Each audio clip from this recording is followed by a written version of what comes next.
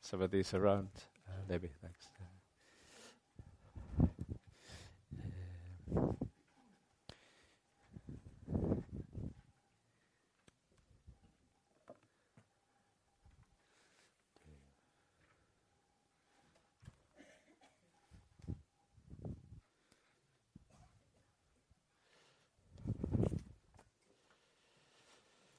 It's great to read from that passage in Ephesians chapter 3. Right at the beginning of the weekend, I talked about big picture passages, and Ephesians chapter 3 is a big picture passage. Ephesians as a whole, actually, is almost certainly the first 3 chapters, and then 4 goes into strategy, which to a large extent we're not looking at this weekend. Remember what I said at the beginning, we're not looking at the message that we are to communicate, and we're not really looking at the strategy either in that sense. But I may just touch it in the summary as we finish off this morning together. But Ephesians chapter 3 is a big picture passage, and it's relevant to us this morning. So I think if you had turned to Ephesians 3, and if you've just turned to Ephesians 3, and we were reading that prayer, and in that prayer, verse 19, you get... and remember what I said about these 4 pictures? They are not separate. They're not 4 things, and pick one, and let that one inform your life. You will be lopsided in your understanding of God's purposes. We need these 4 pictures, and remember I said there are more, but 4 is enough. In fact, it was a squeeze to get 4 into the sessions of the weekend, as you may have noticed, but I think these 4 are like the necessary minimum, shall I say, to get your head around in terms of understanding God's purposes. And in verse 19 there in the prayer, so that you may be filled, it actually says, as it were, filled to all fullness, filled up, that you may be filled with what? We just prayed it. What did we pray? That we, and it is a collective you, as opposed to you individually, and you may realize what it is we're to be filled up with, that for me individually to be filled up with, this is just not on. That we may be filled with all the fullness of God. So can you see that what we've been saying this week is not fantasy, it is not beyond thinking, it is what we're supposed to think about.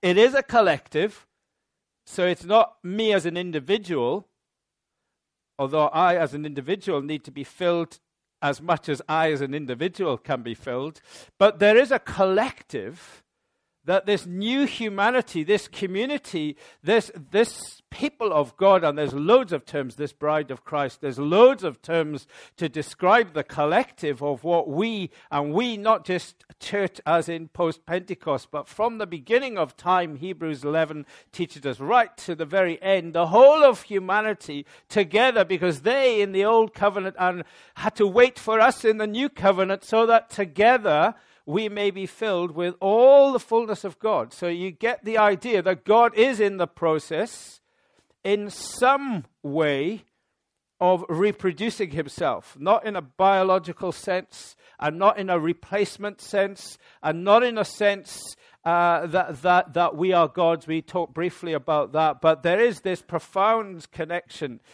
between who we are and who God is, and we were from the very beginning designed for this, and we've just prayed for it there. So that's just pulling together some of the 4 things that we have been reflecting on this weekend. So being in the image of God to reflect who he is, and then in relationship with one another, community. God is community. We are called to community, and it's not easy as fallen beings to be in community, but we're learning, and I trust as a local church we're learning. And then he placed us in an environment that he made for us, and he intends creation to be part of eternity. That's one of the points trying to get at yesterday, that creation is eternal, Now, not this world that we're looking around. It is going to change. There is going to be a new creation. But how this one and that one is connected, we're not sure. But Corinthians 15 discusses the issue of the resurrection body. And one point Paul makes quite clear is it's like planting a seed. You plant a seed in the ground. What you get out of the ground is not the seed.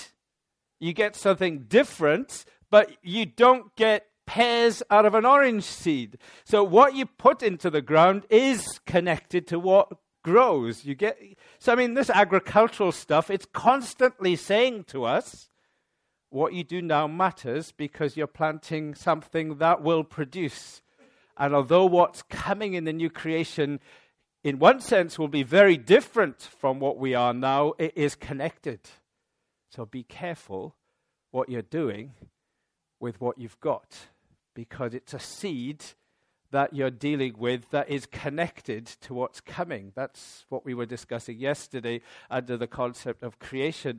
This morning we're looking at the fourth one, and it's a huge subject, the kingdom of God. It's a subject that has caused endless debates, divisions, ideas, different ideas. It has caused endless trouble in the world. I've just mentioned crusades, for example. It's a misunderstanding of the kingdom of God that led to us trampling through Europe into Israel and recovering Jerusalem as a Christian church. And look at the political fallout today from that. So this kingdom of God subject is an enormous subject with implications in all directions. In a discussion time, hopefully we will definitely have some discussion time. We will look at it. But just look back a little bit in Ephesians chapter 3, and you'll see what the big picture, how it relates to this, because I won't go into what Ephesians is. Well, Ephesians is about the church. It's about us, basically. And in the middle of, by the time we get to chapter 3, Paul is trying to explain that the church that we are part of is absolutely central to God's purposes.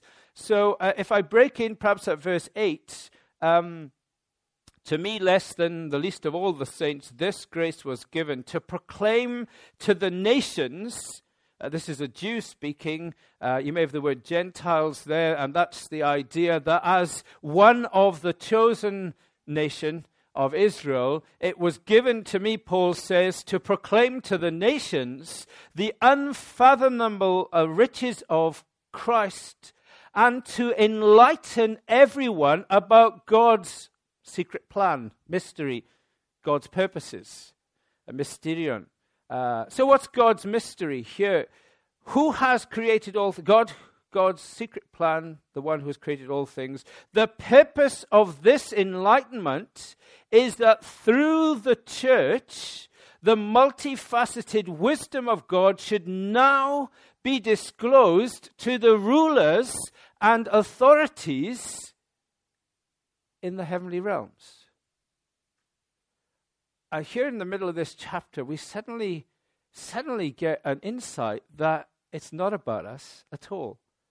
If putting it this way, the church is just an instrument in God's hand to deal with another realm of beings who we have a bit of interaction with, but who we know very little about in actual fact, and it is angels and demons. So that the purposes of God in mission are not just about us, but in bringing us into this community, he is actually working at another project of which we know very little about, but we know enough about to know that it's significant and that our role is significant in these purposes. Now, one term we can use, and one term not so much we can use, one term that the Bible uses to discuss this, I think, is the concept of the kingdom of God. Let's go to Revelation. Now, Revelation, at first thought, may be a tricky place to jump into, especially in the middle of it, chapter 12. But I can't find a better graphic picture of what it's all about than Revelation chapter 12. So let's, for a few moments, read Revelation chapter 12. I'm sure at various points you may have had a go at reading the book of Revelation. And if you've been long on the pathway, you may even had a go at trying to get your head around Revelation.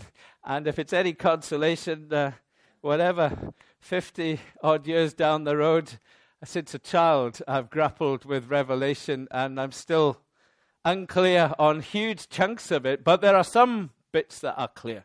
And we're about to read, I think, a very clear chapter. So you'll be relieved at that we're about to read a very clear chapter. But it's Revelation, so it is couched. It's totally in pictorial language. So here we go. Then a great sign. And if however you read Revelation chapter 12, verse 1 is the beginning of a new section. Now, don't think of it in chronology. Just think of it as a new look, a new vision. Okay, so we're at the beginning of something here. Then a great sign appeared in heaven. A woman clothed. The reason I say that is don't think this is future. It's quite clear as I read down here. He's not talking about future. He's talking about past. Okay, so a great sign appeared in heaven. A woman clothed with the sun and the moon, and under her feet and on her head was a crown of 12 stars. Now I want you to start chatting to your friends sitting there. Who's this? Okay. Just chat. Who's this? So we want to know. A woman. The language is intentionally to create links to Scripture in the past, Old Testament. So sun, moon, and stars, and 12 sun, moon, and 12 stars. What do sun, moon, and 12 stars remind you of? Okay, sun, moon, and 12 stars. This is visions and dreams. That may give you a clue. So sun, moon, and 12 stars. Where does that come from in our Bible? Joseph's dream. Okay, Joseph's dream. So this has probably got something to do with the sons of Jacob. Okay, fair enough. She was pregnant, and it's not a pleasant picture, although it's a common picture. She was pregnant. She was in labor pains, struggling to give birth. A very common human experience, whether you've experienced it or somebody close to you, or you were the baby being born. You have experienced. We've all experienced. Now, who does that? Yeah, she was she was pregnant, and she was screaming in labor pains, struggling to give birth. Now, who are we thinking of?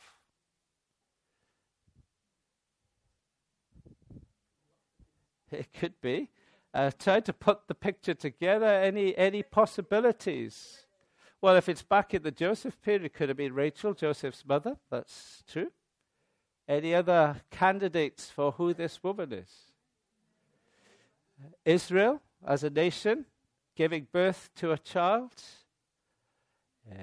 Mary. Eve. We've got a whole pile of echoes here.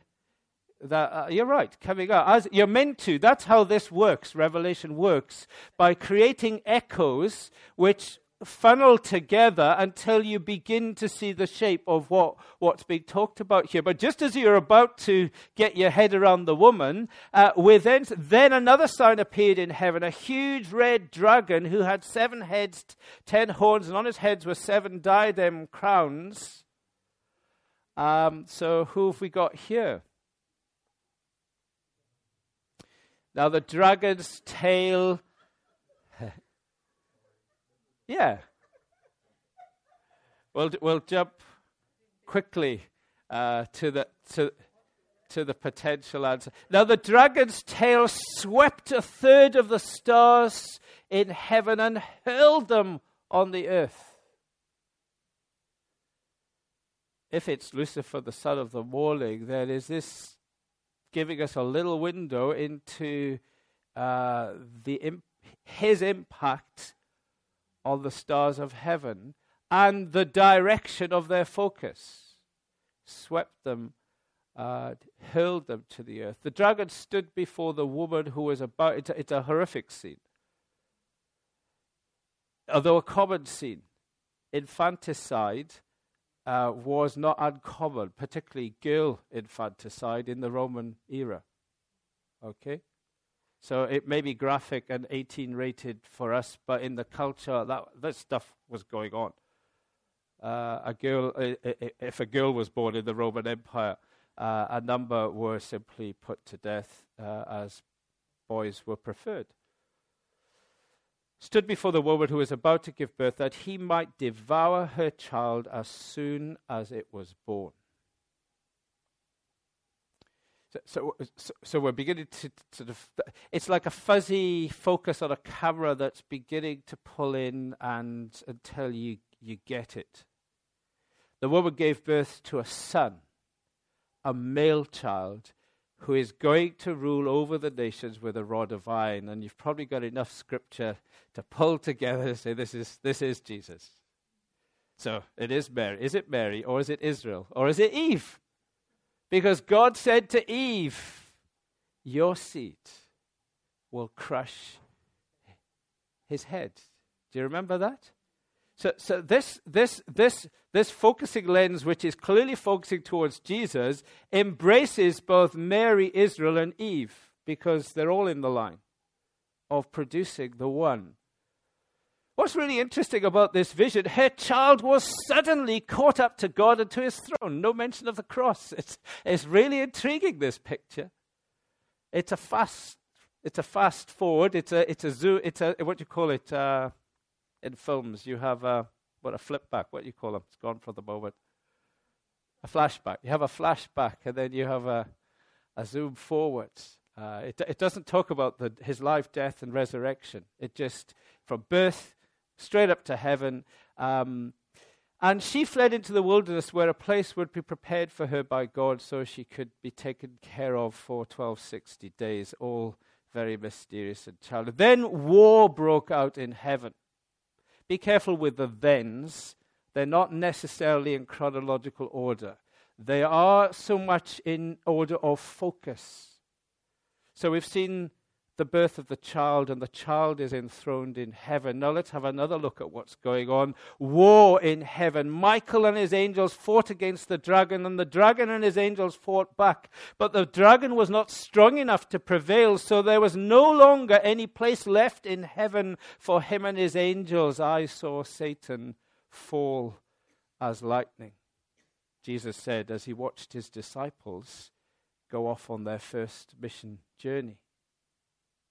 Mystery about the timing, but not about the certainty of what is going on here. So the huge dragon, the ancient serpent, the one called the devil and Satan. So we're left by now. The camera is in full focus. So now we know who we're talking about very clearly. The one who deceives the whole world was thrown down to the earth, and his angels along with him.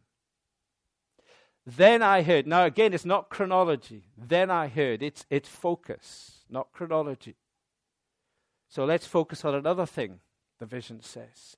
Then I heard a loud voice in heaven saying, the salvation and power and the kingdom of our God and the ruling authority of his Christ have now come, because the accuser of our brothers and sisters, the one who accuses them day and night before our God, has been thrown down. But they overcome him by the blood of the Lamb, by the word of their testimony, who do not love their lives so much that they were afraid to die. Therefore you heavens rejoice, and all who reside.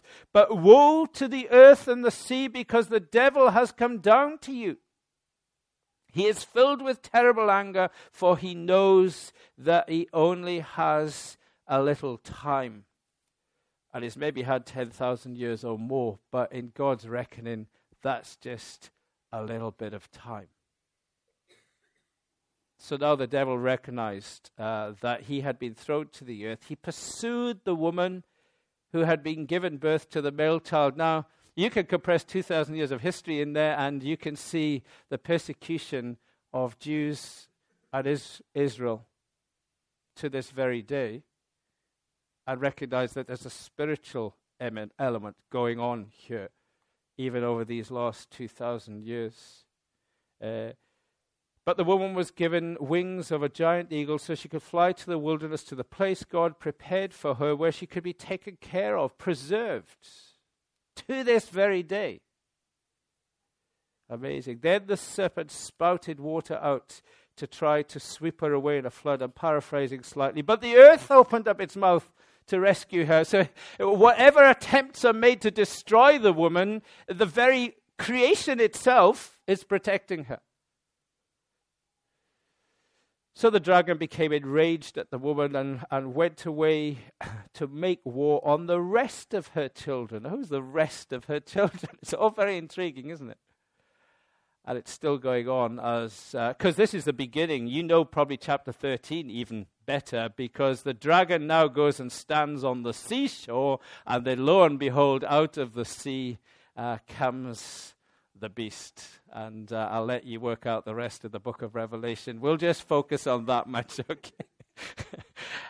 Chapter 12 is a brilliant bit of clarity on the fact that we are, you could say, trapped. We're certainly located in the front line of a universal war that goes beyond time and space.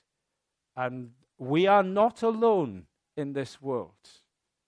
All the look and searching for aliens and all the rest, the Word of God had made us very clear, we have never been alone on this planet. For from the very beginning, there has been an enemy, enemies, who are literally hell-bent on ensuring that we are part of their kingdom and not part of the kingdom of God.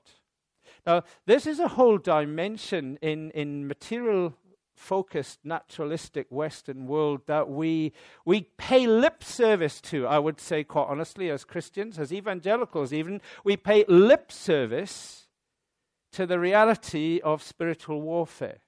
We engage with it as it affects us with respect to dealing with the flesh, but happily kind of forget that there is both the world, the flesh, and the devil.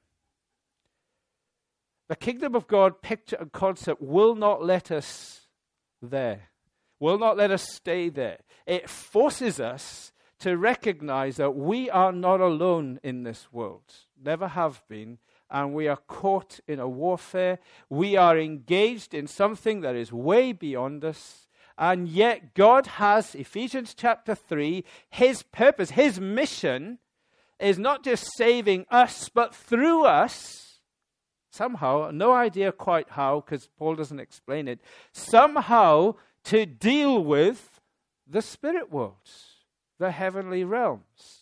So we're involved in something here, and we have already briefly sketched that, but the scriptures teach us just enough to understand that when God created the material universe, there had existed, or at the same time created, a spirit world with angels, spirit beings, who in some ways reflect him, but I'm not aware that they are specifically described as made in his image. And I stand to be corrected there, but in my mind I see a difference between spirit beings and human beings. Now, what the exact difference is, I don't know, but there is a difference, and the purpose for angels and humans is different, so the scriptures teach us.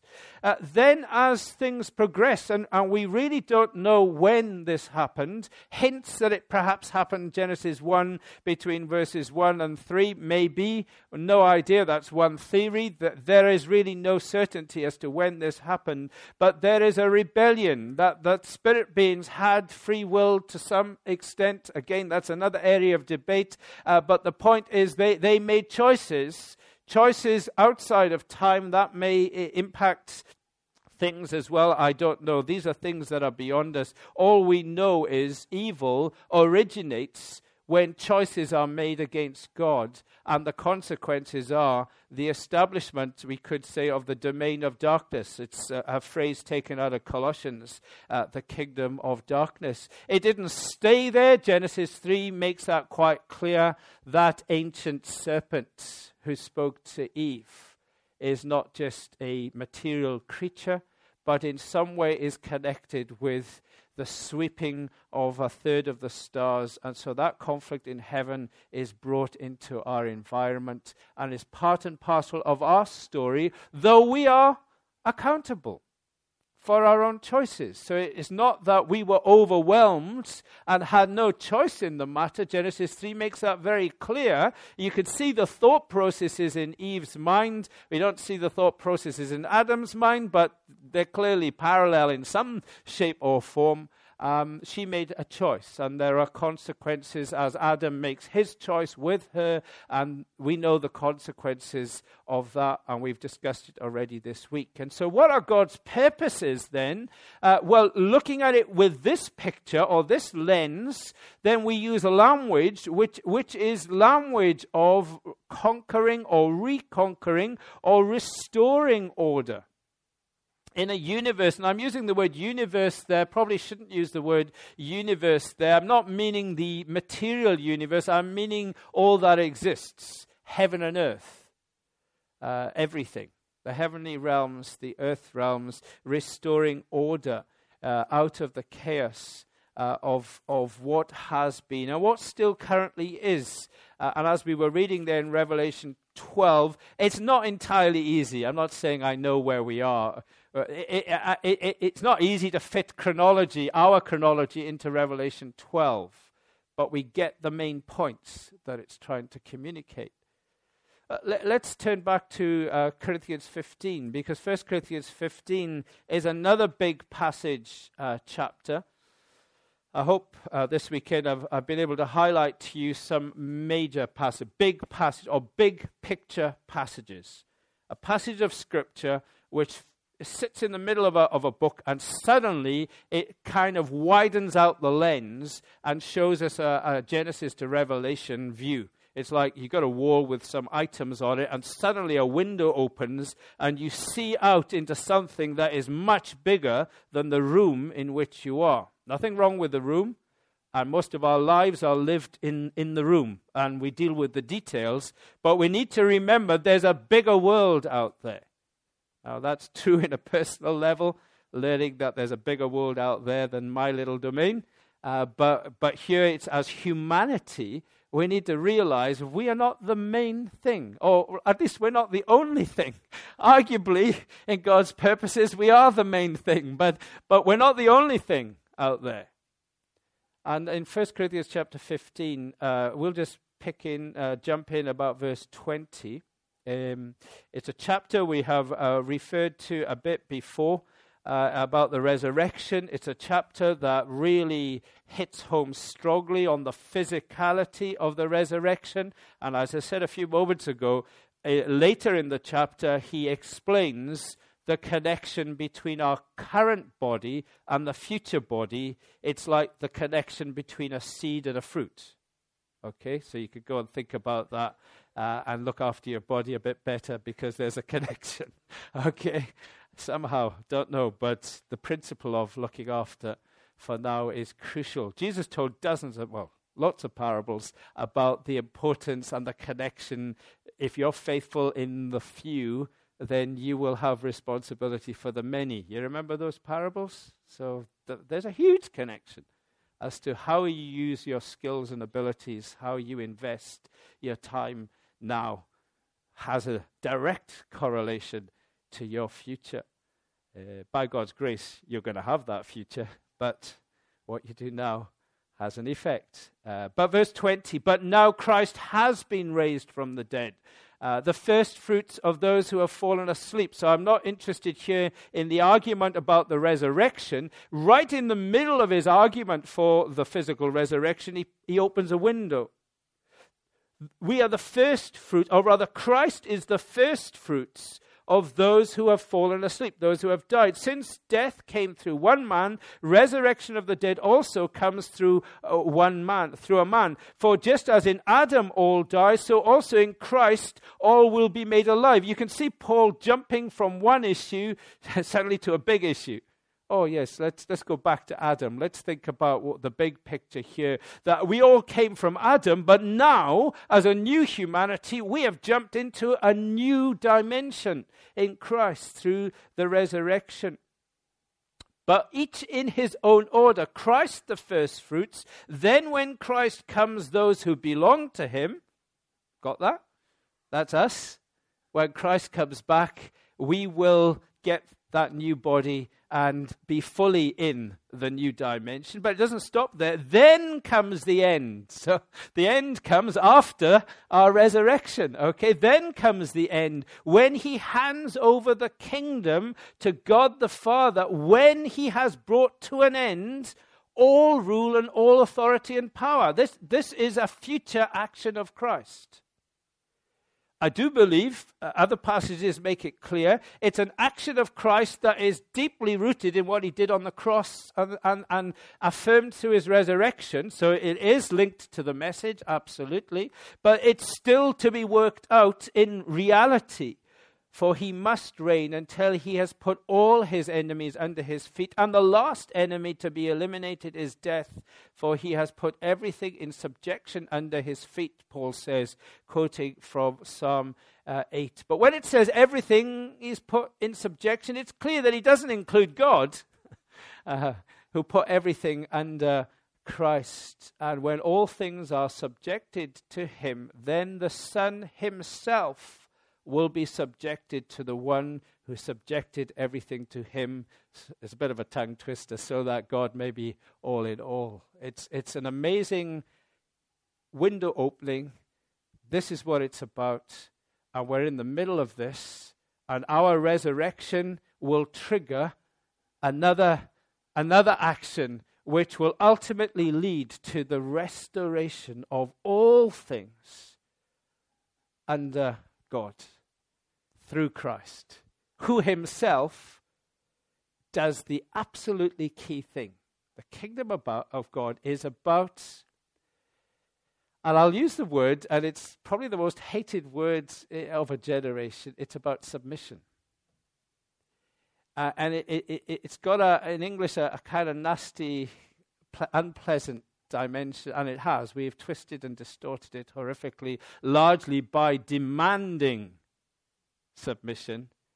But Christ shows us that the willing surrender to the one who is rightfully our maker, our creator, the willing surrender of ourselves to the source of all things, it is submission, but it is the very root of all things. It is true order. True order. That's what it's all about. And Christ, of course, in his life, powerfully and amazingly demonstrates this.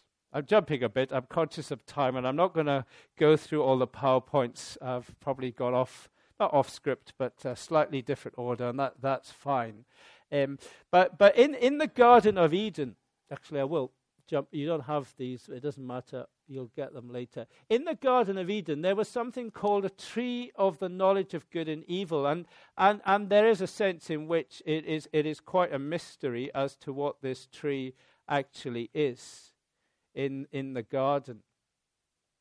But one way of looking at it is that this is the core of the problem.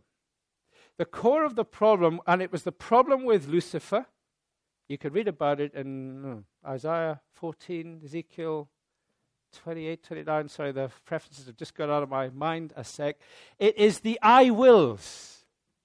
I will, I will, I will, I will. And that's, of course, what Eve and Adam did in the garden. And it's not just that I will do it. It's actually I will define what's right and wrong. That's what I think, something to do what the tree of the knowledge of good and evil is about. Who has the authority to decide what's right and wrong in our lives? And true order before our Creator is to say, God, you are God, you know what the design is, you know what's right and wrong, and therefore I bring myself under you. And in bringing myself under you, I know that I will move and flow as I was meant to move and flow. And Adam and Eve simply didn't do that. They made that choice to design their own world and to order it as they thought best. No, they probably didn't think all of that, but ultimately we don't always think all of that, but the way we lead our lives often is that's what we're thinking. I know best. I'll make my own decision. I know what's right. And society is now doing that. It's always done it, but it's doing it in a very graphic way. And as we turn to Jesus Christ, we just get some of those beautiful pictures of how a human should function. A powerful passage in Hebrews, when the body was prepared for Jesus. Lo, I have come, it is written of me in the volume of the book, quoting the old version, to do your will, O my God. I have not come to do my will. Father, as he prayed in the Garden of Gethsemane, not my will, but yours be done. And if you want to pinpoint any point which is central, I would almost go to the Garden of Gethsemane. And I know he went to the cross and all the rest, but the attitude, the right attitude to God was displayed there and then in the intensity, sweat, as it were, drops of blood. It was that intense that his body cells were breaking down with the stress. It happens, they say. I've never been stressed to that degree. Some anecdotal notes in World War I in the trenches of the stress of those horrific situations where people bleed. The blood vessels in those parts of the body that are most vulnerable, sensitive, or close to the surface. It's the stress of it. Sweat, as it were, drops of blood. The intensity of that moment was about, do I do my own thing, or do I do the Father's will? And there the kingdom of God, you could say, was established. The cross was part of the working of that out. But if he had prayed differently in the garden, then what would have been the consequences? I only do what the Father wants me to do. And so that, it's interesting, isn't it? That's what we pray. And I want us to just go into groups at this point and take a few minutes to think this through. Because we pray. I don't know. We don't pray, do we? Some churches pray on a regular basis. And I know Jesus said don't repeat words and so forth. But there is value in going back to the model prayer. Our Father who is in heaven, your kingdom come, your will be done. Your name be honored, your kingdom come, your will be done on earth as it is in heaven. It is about bringing the kingdom of God in. There's questions as to how, so let's head into groups and think about that. This is what it's about.